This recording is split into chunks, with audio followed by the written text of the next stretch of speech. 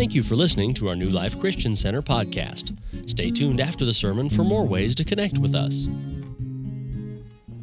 This morning, I'm going to review a little bit. Glenn's been talking a lot about resiliency and being resilient, bouncing back, even bouncing back to God's intent.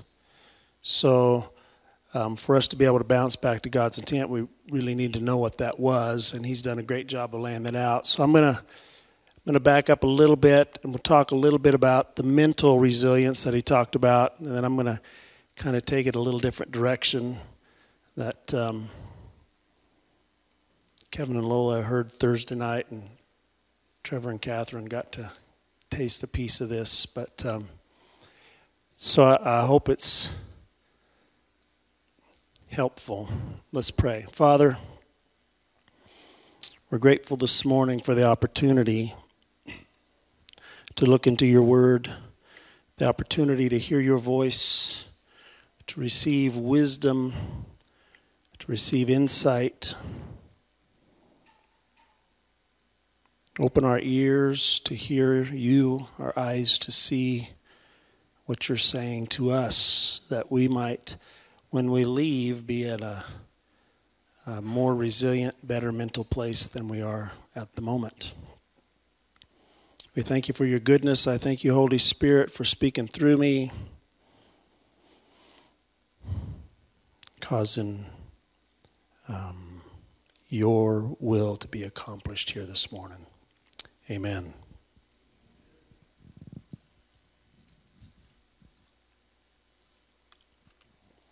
So if I were to title this today, we would call it lid lifting. But we're going to start backing up a little bit at the mental resilience piece. So if we go to 1 Corinthians chapter 3, first 3 verses that have been familiar over the last several weeks. And I'll probably have us bouncing around the Bible quite a little, but that's good for us. Amen. 1 Corinthians 3, 1 through 3. And I, brethren, could not speak to you as to spiritual people, but as to carnal, as to babes in Christ. I fed you with milk and not with solid food, for until now you were not able to receive it. And even now you still are not able. For you are still carnal. For where there are envy, strife, and divisions among you, are you not carnal and behaving like mere men? So that's kind of the foundational scriptures that Glenn's been using. You know, the challenge for us is not to be in that carnal spot. To recognize when we are, and then to get out of there. To bounce back. What Melinda was reading in her version this morning, that was very appropriate. Jesus was resilient through death and returned to the state God wanted him to be in. Mental resilience would be the knowledge you use to approach what you're going through. It's being able to pull out of your reserve, I'm going to call it right thinking. Grace to press on, grace to make an adjustment, or to continue. So mentally, when you're in a difficult spot, being resilient allows you to tap into that grace of God to press on, to press through, to continue. So it's really right thinking. How do we do that? That's the challenge. How do we refocus, and how do we get our brain back to that spot where we can tap into God's grace and continue to respond and move forward rightly, What's the source or the strength to do that? And I think it's got to be based on the foundation you've built in your thinking, the foundation of right thinking. You've got to be able to come back to something. So you have to have a foundation. Let's move over to Luke chapter 6. It's a good picture here of foundation. If you've got no foundation, you have nothing to come back to. So if you're in that spot, it's time to start building, but build on the right foundation. So let's go to Luke 6. We're going to start in verse 47.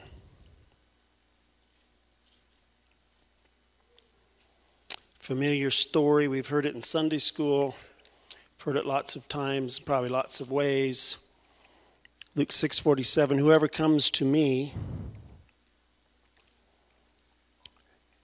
and hears my sayings and does them, I will show you whom he is like. He's like a man building a house who dug deep and laid the foundation on the rock. And when the flood rose, the stream beat vehemently against that house and could not shake it, for it was founded on the rock. But he who heard and did nothing is like a man who built a house on the earth without a foundation, against which the stream beat vehemently, and immediately it fell, and the ruin of that house was great. So we can see the importance of a foundation. We are going to have storms come. We are going to have seasons come that beat against our house, that beat against our thinking, our mind, and we're questioning and we're wondering, why is this happening? How could that be?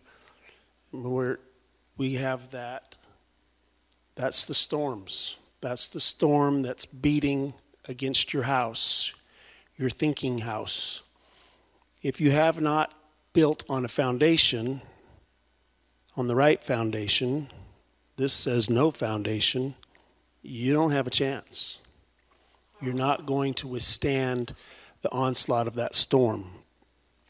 Think of your foundation as your anchor point, where you can come back to it, and it's firm.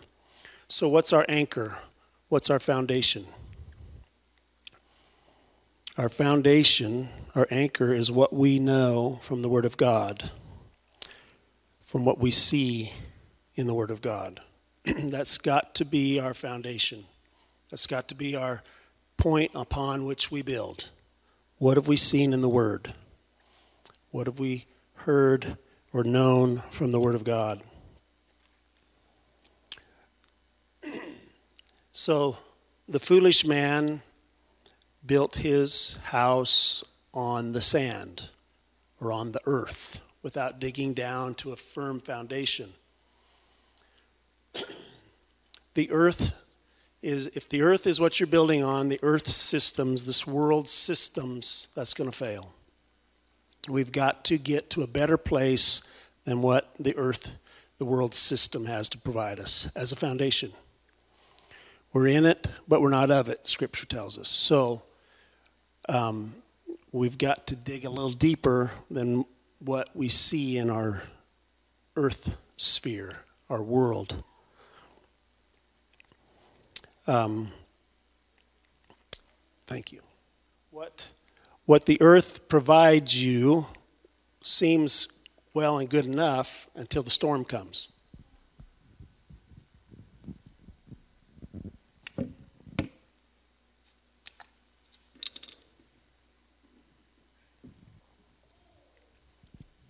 But when that storm comes, we find out if it was adequate or if it wasn't, don't we?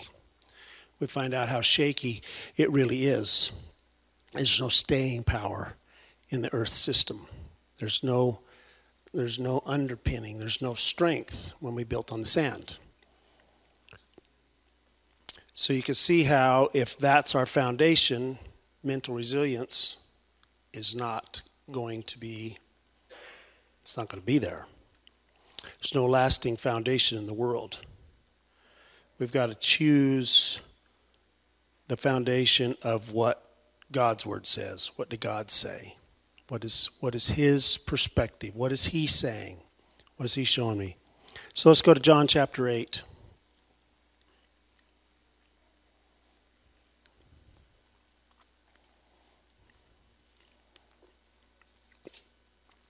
John 8:31.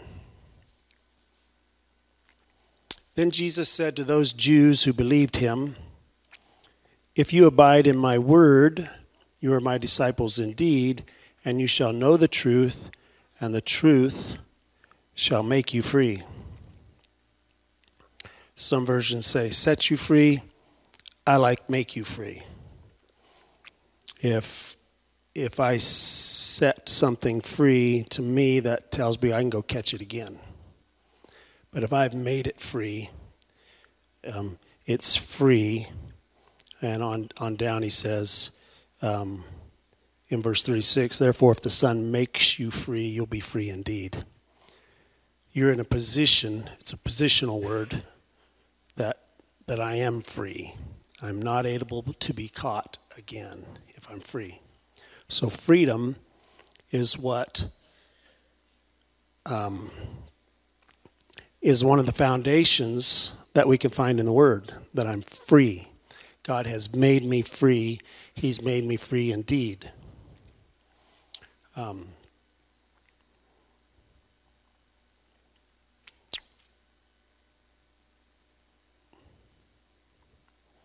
Verse 36 says, if the Son, Jesus, makes you free, you're free indeed. Back up a couple pages to John 1. John 1:1 says, in the beginning was the Word. The Word was with God. The Word was God. Then down in verse 14 it says, the Word became flesh and dwelt among us. We beheld his glory, the glory as of the only begotten of the Father, full of grace and truth. So we see from John 1, verse 1 and verse 14, that the Word is Jesus. Jesus is the Word. So when we see in John 8 that the Son makes us free, it's not a stretch to say the Word makes you free. The Son is the Word is the Son. So we're still thinking about this foundation, why it's so important that your foundation be the Word, because that's what's going to set you free. So we need to find and do a little digging. What's in that Word? What's that going to do for me? Recognition of that truth, that the Word sets me free, that the Word is my foundation, will give you mental resilience, because you will have something to come back to, something to measure against.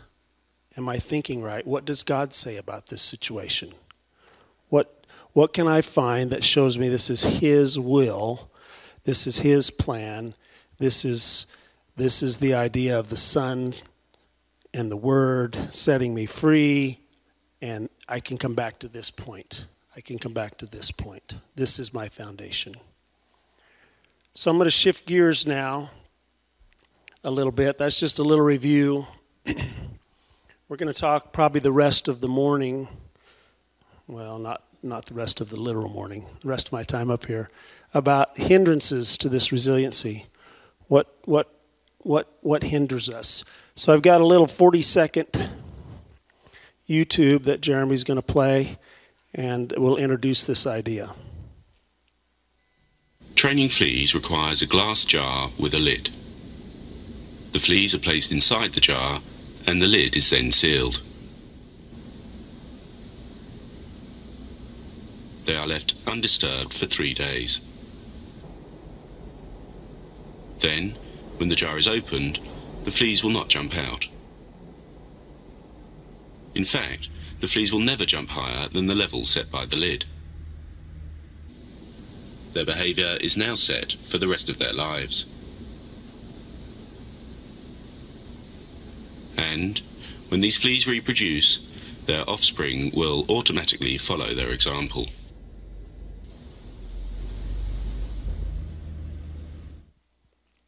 So if you couldn't understand him, he was training fleas in a jar.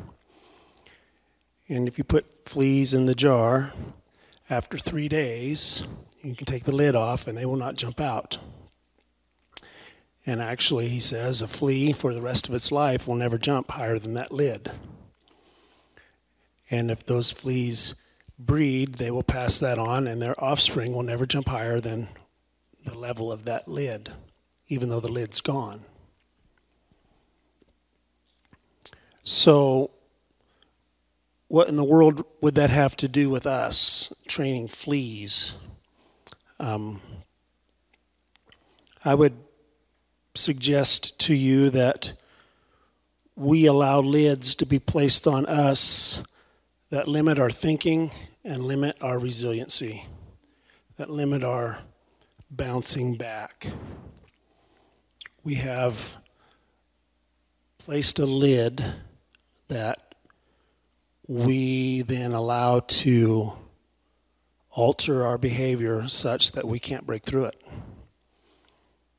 And we're not like the flea in that we can't, but without that process of changing our thinking and changing and being resilient, I think we are like the flea, and we can bounce in that weakened, limited state the rest of our life. And I think we can probably pass that on to our kids and our grandkids and perpetuate that cycle. So, what is a lid? A lid is something we think or believe that conditions us to be limited. So, it's something we've chosen to believe. We've chosen to set as our ceiling. It might be, we believe it's a lid that's designed to keep us living short of God's promise or living short of God's best. It really is it's a lid. It's the lowering of the ceiling that conditions us to live limited. Examples: doubt, past mistakes or pains that conditions us to pull the reins back. Failures, maybe someone spoke over you. Could be as a child, could be your spouse, could be a teacher, could be an employer. You'll never this or you'll always that we've embraced and we've conditioned ourselves to live in that limited state. So I want to look at a few examples from scriptures that we can see that this happened before we get into kind of how to break that cycle. So I want to go to Numbers chapter 13.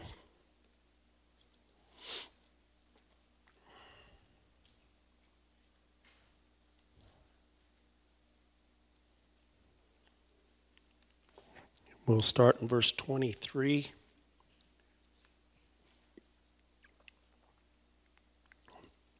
I'm going to read a little chunk of this, but it'll make the point here when we're done. So this is the 10 spies that were sent into the promised land before they were to cross over.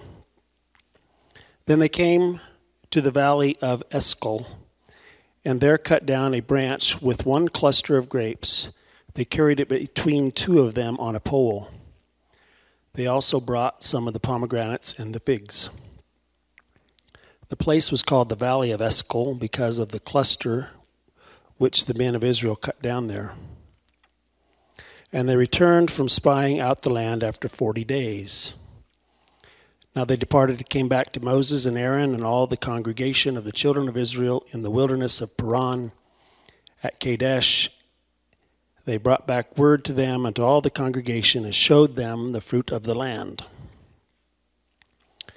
Then they told him and said, "We went to the land where you sent us. It truly flows with milk and honey, and this is its fruit."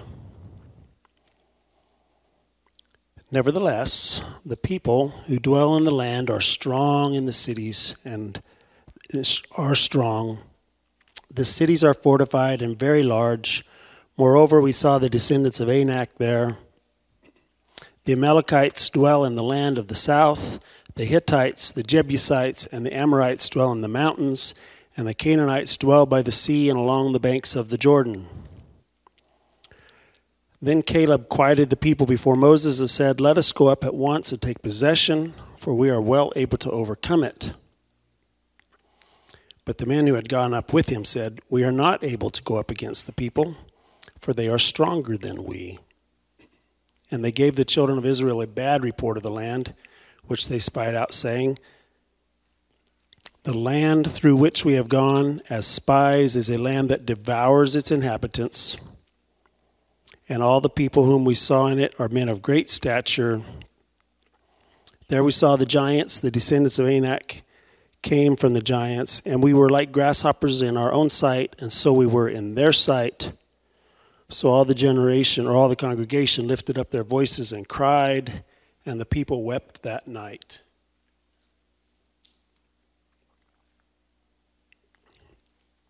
So there's quite a few things in here I see. But if you look at the back story, before God sent them in, did God ever say there would be no inhabitants in the land? So they saw exactly what God said they would see. These people are going to live there, and you're going to have to dispossess them, but I've given you the land, and it's a good land. And that's what they said to Moses. We went into the land, verse 27, where you sent us. It truly flows with milk and honey, and this is its fruit.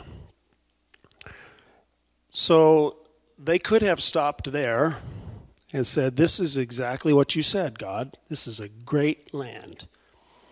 If you have to carry a cluster of grapes on a pole between two men, that's a pretty big cluster of grapes. So, it's an abundant place that God said they were to have.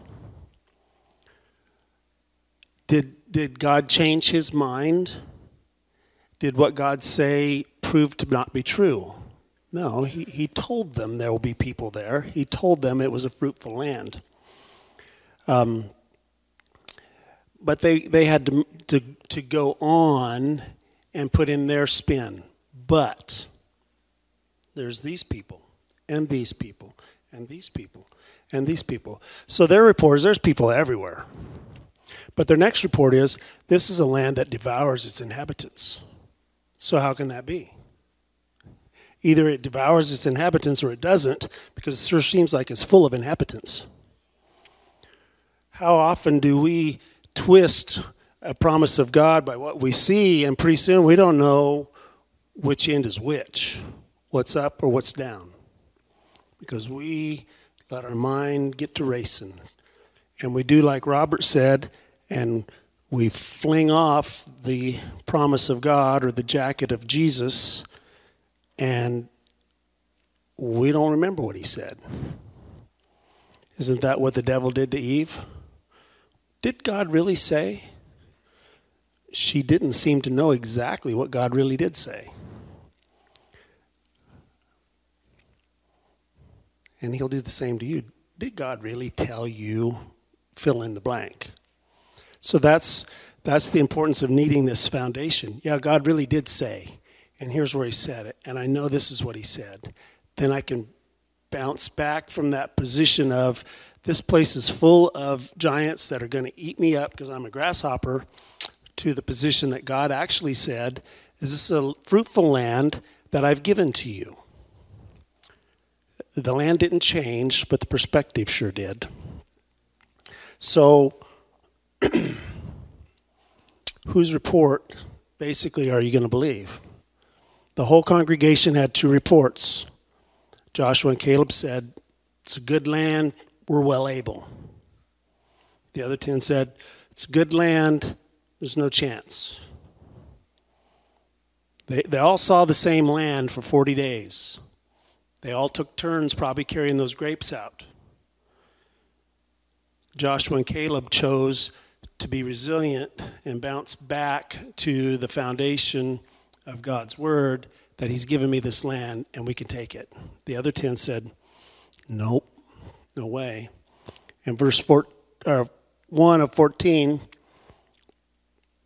so all the congregation lifted up their voices and cried, and the people wept. So whose report did they believe? Is that the place we want to get to, where we sling off the promise of God and believe what our eyes see? That's our choice. Often we have the choice to stand on the foundation of what God said or not. And we ought to be resilient. We need to be able to bounce back to the promise that God's made.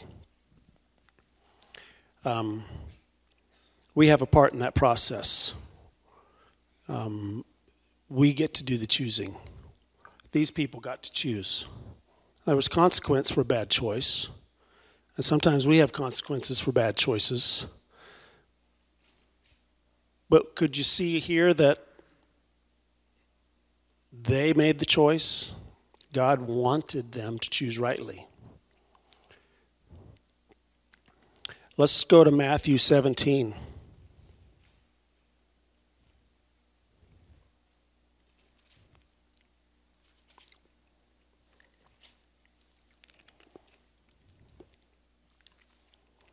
Matthew 17, verse 14.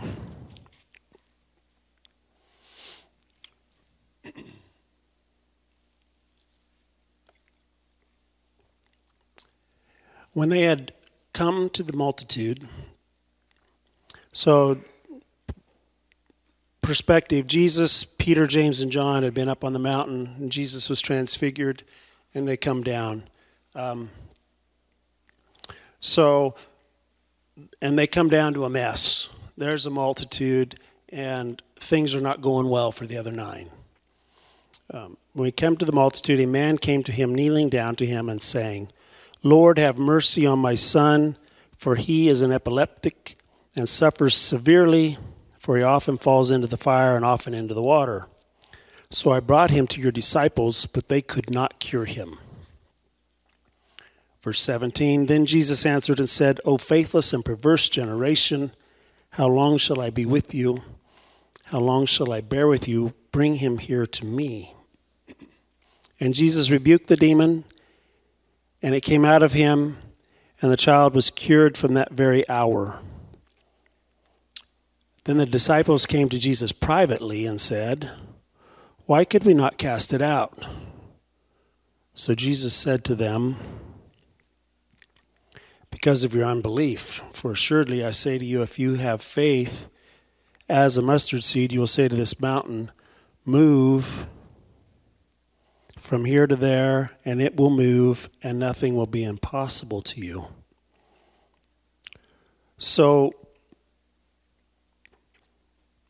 the reason he gave the disciples, this is later in their ministry than when Jesus sent them out. And there was one time he sent the 12 out, which would be this group, and one time 70, and they came back marveling that, and they said, even demons are subject to us in your name. So they have had success. They have done this kind of work. But here they were not being successful. And you don't want to ask those kinds of questions in front of everybody. So privately later, what's up here? You can see why they're asking, why didn't this work? It's worked before, but it wasn't working today. And Jesus said, because of your unbelief. So unbelief to them was the problem. Resiliency, they needed to get back to a position of belief. To be resilient, to get back to the intent, they needed to get back to that other position. Verse 21, I believe, is referring back to the reason that they were unsuccessful because of your unbelief. However, this kind of unbelief does not go out except by prayer and fasting.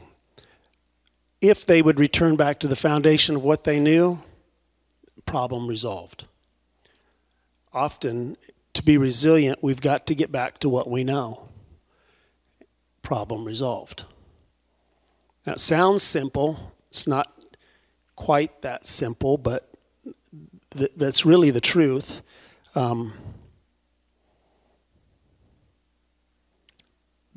They had a choice. We have choices. They had a choice. We have choices. We can choose to come back to the foundation or have a party, a pity party, blame God. This never works. You don't care. That's not going to get you anywhere. But I think Jesus was encouraging them. There is a way for you to eliminate your unbelief, but it takes a little effort. It takes some effort sometimes for us to come back to the position we know we need to be in, to be resilient back to what God has said. Let's look at another example in Luke chapter 1. Luke chapter 1, Christmas story. We'll be there Friday, if not already. Luke chapter 1, verse 30. This is the angel talking to Mary.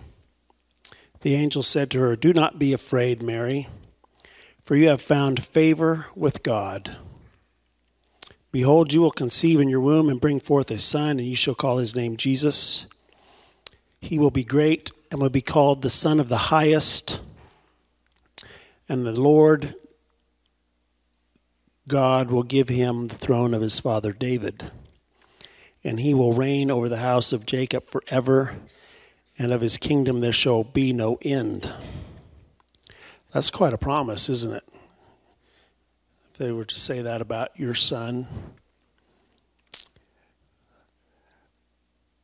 Mary said to the angel, verse 34, "How can this be, since I do not know a man?" And the angel answered and said to her, "The Holy Spirit will come upon you. The power of the highest will overshadow you. Therefore also the Holy One who is to be born will be called the Son of God.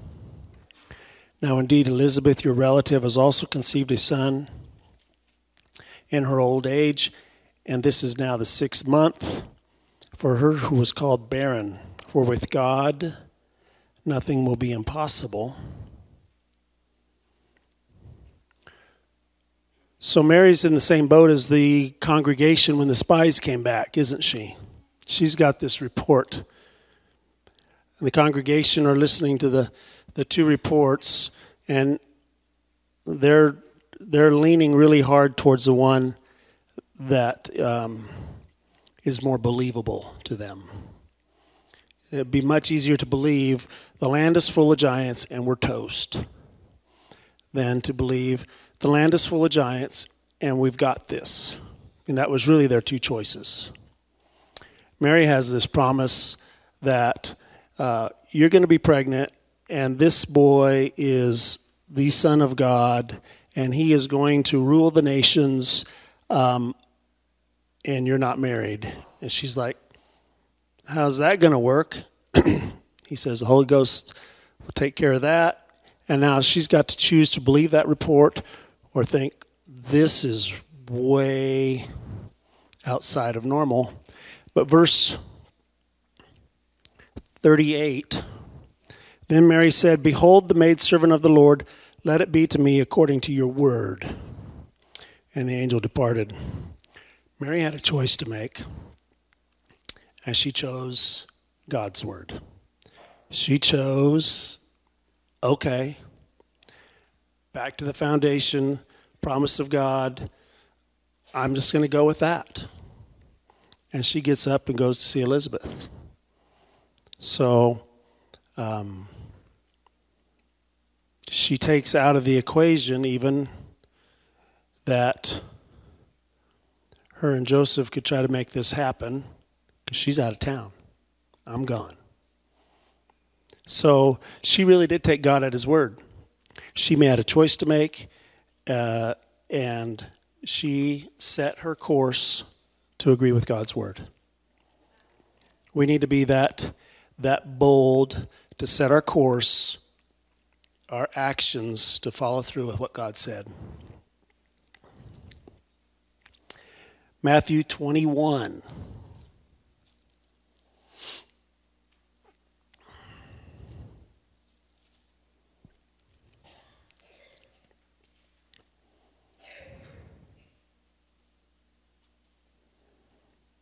Matthew 21:21. Jesus answered and said to them, Assuredly I say to you, if you have faith and do not doubt, you will not only do what was done to the fig tree, but also if you say to this mountain, be removed and cast into the sea, it will be done. And whatever things you ask in prayer, believing, you will receive. So remember, we're talking about lifting lids. And as we go along, we're going to endeavor to not be like the flea, that even when the lid is gone, we don't break free. We're going to find the things that are hindering us, and we're going to change our course of action. Jesus said here, if you have faith, whatever things you ask in prayer, believing, you will receive. So our success in life, our success in lid lifting is really going to be a reflection of what we believe. If you continue to have a hindered belief, you will have a hindered, you cannot succeed past what you believe. That's what held the flea down. The flea believed there's a barrier there. The barrier's gone. The flea doesn't believe it. The flea doesn't even attempt anymore. So often in our life, the barrier is there. We don't even attempt to get past it. We believe it's still there. We believe what was said, what our experience is. You fill in the blank. So our success is a reflection, or our lack of success is a reflection of what we believe.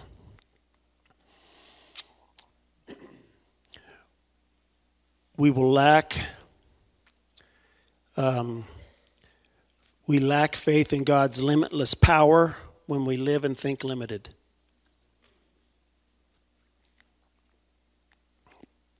We lack faith in God's limitless power when we trust our abilities, not God's capabilities. When the focus comes on me and not on God, not on his foundation, that's a limited position. That's going to hold me back. Hold me back from what, again, our foundation is what we see in God's word. That's how we're going to have success. We keep coming back to God's word, God's promise, God's provision. So how do we recognize some lids? We've all got lids. How do we recognize lids? How do we recognize what's hindering us? What thoughts are hindering us? I think there's some keys. Some keys you can find if you'll listen to yourself. Things like, I never, he always, we never, we can't, maybe it never, God never. When you hear yourself things like, we never have enough money to do XYZ. My husband always, you've said a lid. I never, you pick it. God never. They won't. We can't. This won't work. We've tried that before. Those are all indicators of a lid. Those are all areas where I've squelched contrary to a promise of God, potentially. It gives me an idea of where I'm thinking. It gives me an idea where I'm thinking. Does that agree with the Word of God? How do you lift the lid if you've recognized a lid? Well, I think there's 3 steps. First thing, we've got to discover what the Word of God says. This isn't just pie in the sky. I could just make up whatever I want and say that and expect that's going to happen. Again, we've got to build on a foundation. We've got to have our mind bouncing back to the truth of what God has said. And then there's confidence, isn't it? There's got to be a foundation built, and if you don't have one, you've got to start building that foundation. But you've got to discover what God said. So let's just pick a couple of these lids and look for a verse that we could start building some foundation. If your lid is, I can't do that, I can't this, I can't that, maybe Philippians 4:13. Philippians 4:13 says, I can do all things through Christ who strengthens me. So now we have 2 sides of this coin. I can't or I can. I can do all things through Christ who strengthens me. So you've got to begin to lay that foundation. Begin to lay that foundation. I can do all things through Christ who strengthens me. When I'm tempted to think I can't, I have to recognize that I can't lid is gone, and I can. I can do that. I can do that. I can do all things through Christ who strengthens me.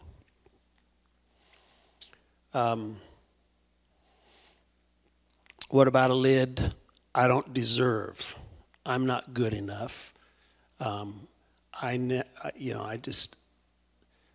That would never happen for me. Those are lids. Let's look at Colossians 1, verse 12.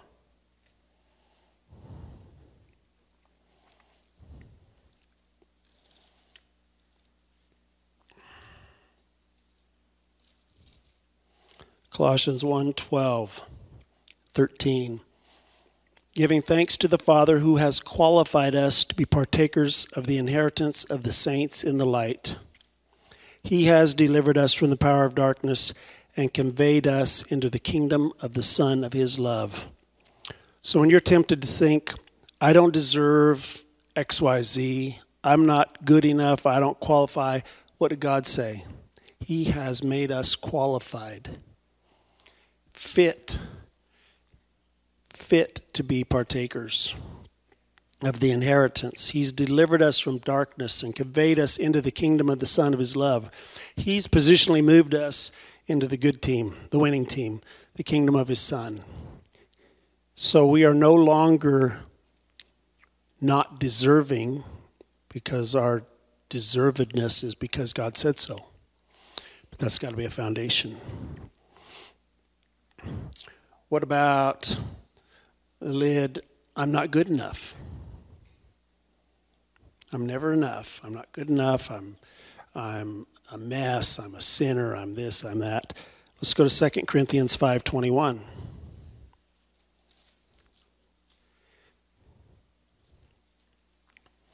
For he made him who knew no sin to be sin for us. Or personalize it. He made him, Jesus, who knew no sin to be sin for me, that I might become the righteousness of God in Christ. God says I'm righteous. That's a good foundation. I am righteous. I am in right standing with God. The lid of I'm not good enough, or I'm a sinner, or that lid has been removed. God took the lid off. He says you are the righteousness of God in Christ.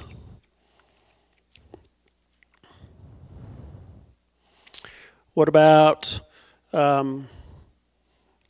just a practical lid? We never, your finances, we just can't afford that. We can't ever make ends meet. That's a lid.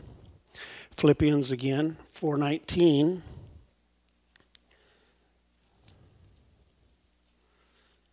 Says, my God shall supply all your need according to his riches and glory by Christ Jesus.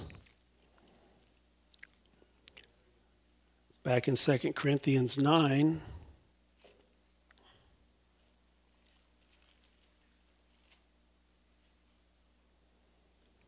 Second Corinthians 9, verse 8, God is able to make all grace abound toward you, that you, always having all sufficiency in all things, may have an abundance for every good work. Down to verse 11, while you are enriched in everything for all liberality, which causes thanksgiving through us to God. God's lidless position is you're abundantly supplied. You're always having all sufficiency. That's not we don't have, we never can, we always are short. You've got to lay the foundation of what God said. Keep laying the foundation. Keep laying down the foundation. 1 Peter 2:24. It's a great healing scripture. Himself took our infirmities, bore our sicknesses in his own body on the tree, that we, being dead to sin and alive to righteousness, so there's that righteous piece again, by his stripes we were healed. That's a foundation you're going to need. You're going to need that foundation. So step one in lifting the lid is discover what God says. This takes a little work sometimes to really know what God said, not what you think he said or what you wish he said or what you've heard he didn't say or did say. Get in there and find out. Find out what God has told you, what he's promised to you. Because once you see it, that it's for you, then you can begin to not let that lid keep you in the jar. So discover what God said is the first thing. Second thing is one more scripture. 2 Corinthians, we're right there, chapter 1, verse 20.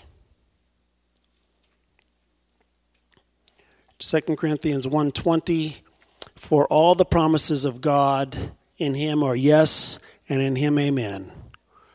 God's not going to make you a promise and change his mind. If you find scripture that God has made available, a provision he's made for you, that's his intent. All the promises of God are yes. Pretty clear. But you got to get in there and find it. You got to study to show yourself approved. Okay? The second thing, spend some time reminding yourself or each other, spouses, parents and children, spend some time reminding each other of God's promises. Begin to reinforce that truth position that you're going to be resilient and come back to. Because we're always tempted. When we fall off the horse, we got to get back on. We have to come back to that foundation that we found. So we have to remind ourselves, remind each other. What did God say about me? What did he say about us? What did God say about this situation? When it looks contrary, what did God say? What was his promise? What did God say about my future?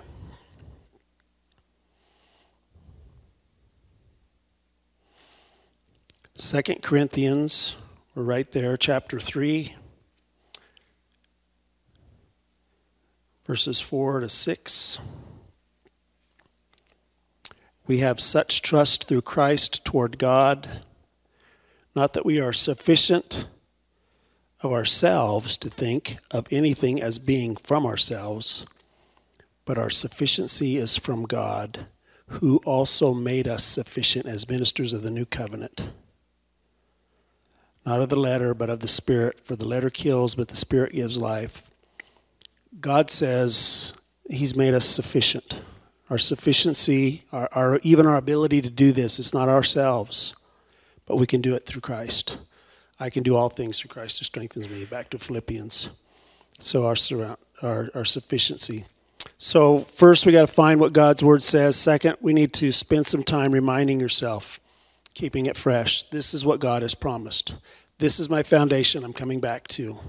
Third, you need to surround yourself with some people of faith or some people of vision. Find somebody that you see that appears to be doing this better than you. Find a flea that's jumping higher. Okay? I mean, it's pretty simple. Find somebody, we recognize this in the business world. You find somebody that's more successful than you and ask them how they do it. I know you farmers are asking each other, what are you doing? All the time. So, same thing. Find somebody spiritually that's got it going and ask them, what are you doing?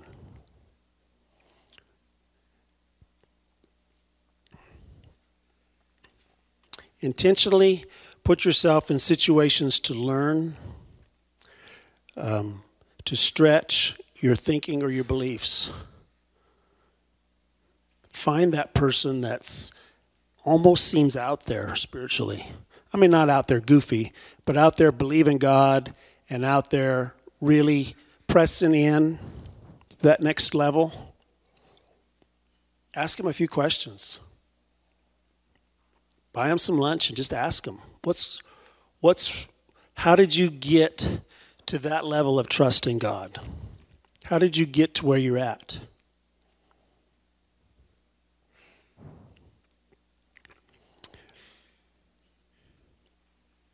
So focus on vision, focus on future hopes. Again, these are based what I've seen in the Word. If I see in the Word that this is God's plan and I'm right here, I need to set my sights up to here. I need to set in alignment with what God's promised, but set my sights up there and start to focus on that. And then that's going to cause the need for you to do something different. Maybe find a mentor, a habit of thought. You got to make some change. If you keep doing the same thing, expecting something different, good luck with that. Again, John 8:36 said, if the Son makes you free, you'll be free indeed. So this freedom, Elizabeth, you and your team can come back. This freedom that the Son gives, if the Son makes you free, if God makes you free. Again, the focus here is discovering God's intent, God's purpose. Clothing yourselves with that jacket of God all the time. Then that's where freedom indeed comes from. So I'm going to ask you this morning, do you feel free or do you feel limited? And then what makes you feel confined? Identify your lids. Where are you thinking wrong? Where are you being confined?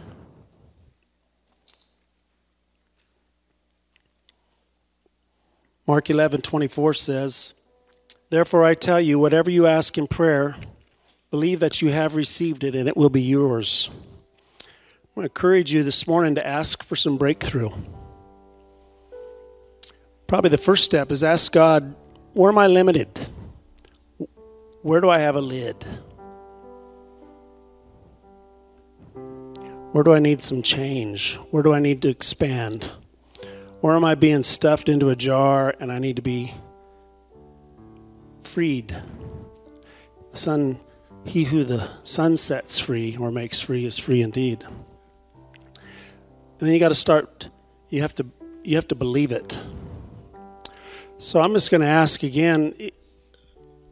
I'm willing to pray for anybody that feels like they've got a lid and they want to start experiencing some of that freedom.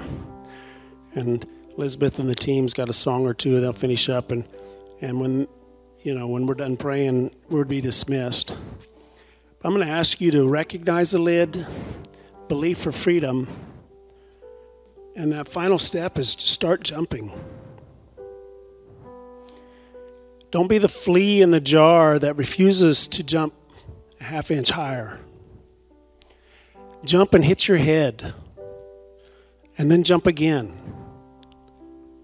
until you recognize that lid's gone. He who the Son sets free is free indeed. God, what have you shown us about ourselves? Who am I in Christ? What's your plan? What's your vision? Help me to see it. Help me to see what's hindering me. And to cast that off, to believe the good report. To believe that I am able to take the land. Be like Mary. Be it unto me according to your word. So I'm just going to encourage you, if you feel limited, if you feel like you got a lid and want agreement and prayer, come up. I'll pray for you. Just ask God. Don't stay stuck in the jar. Amen. Thank you for listening. To subscribe to our podcast, search New Life Eckley in all of the major podcasting apps. Audio and video of our sermons are posted at newlifeeckley.com/live, and you can watch sermon slices weekdays on social media. Search at New Life Eckley. Our main service is at 10 a.m. Mountain Time every Sunday. Thanks for listening.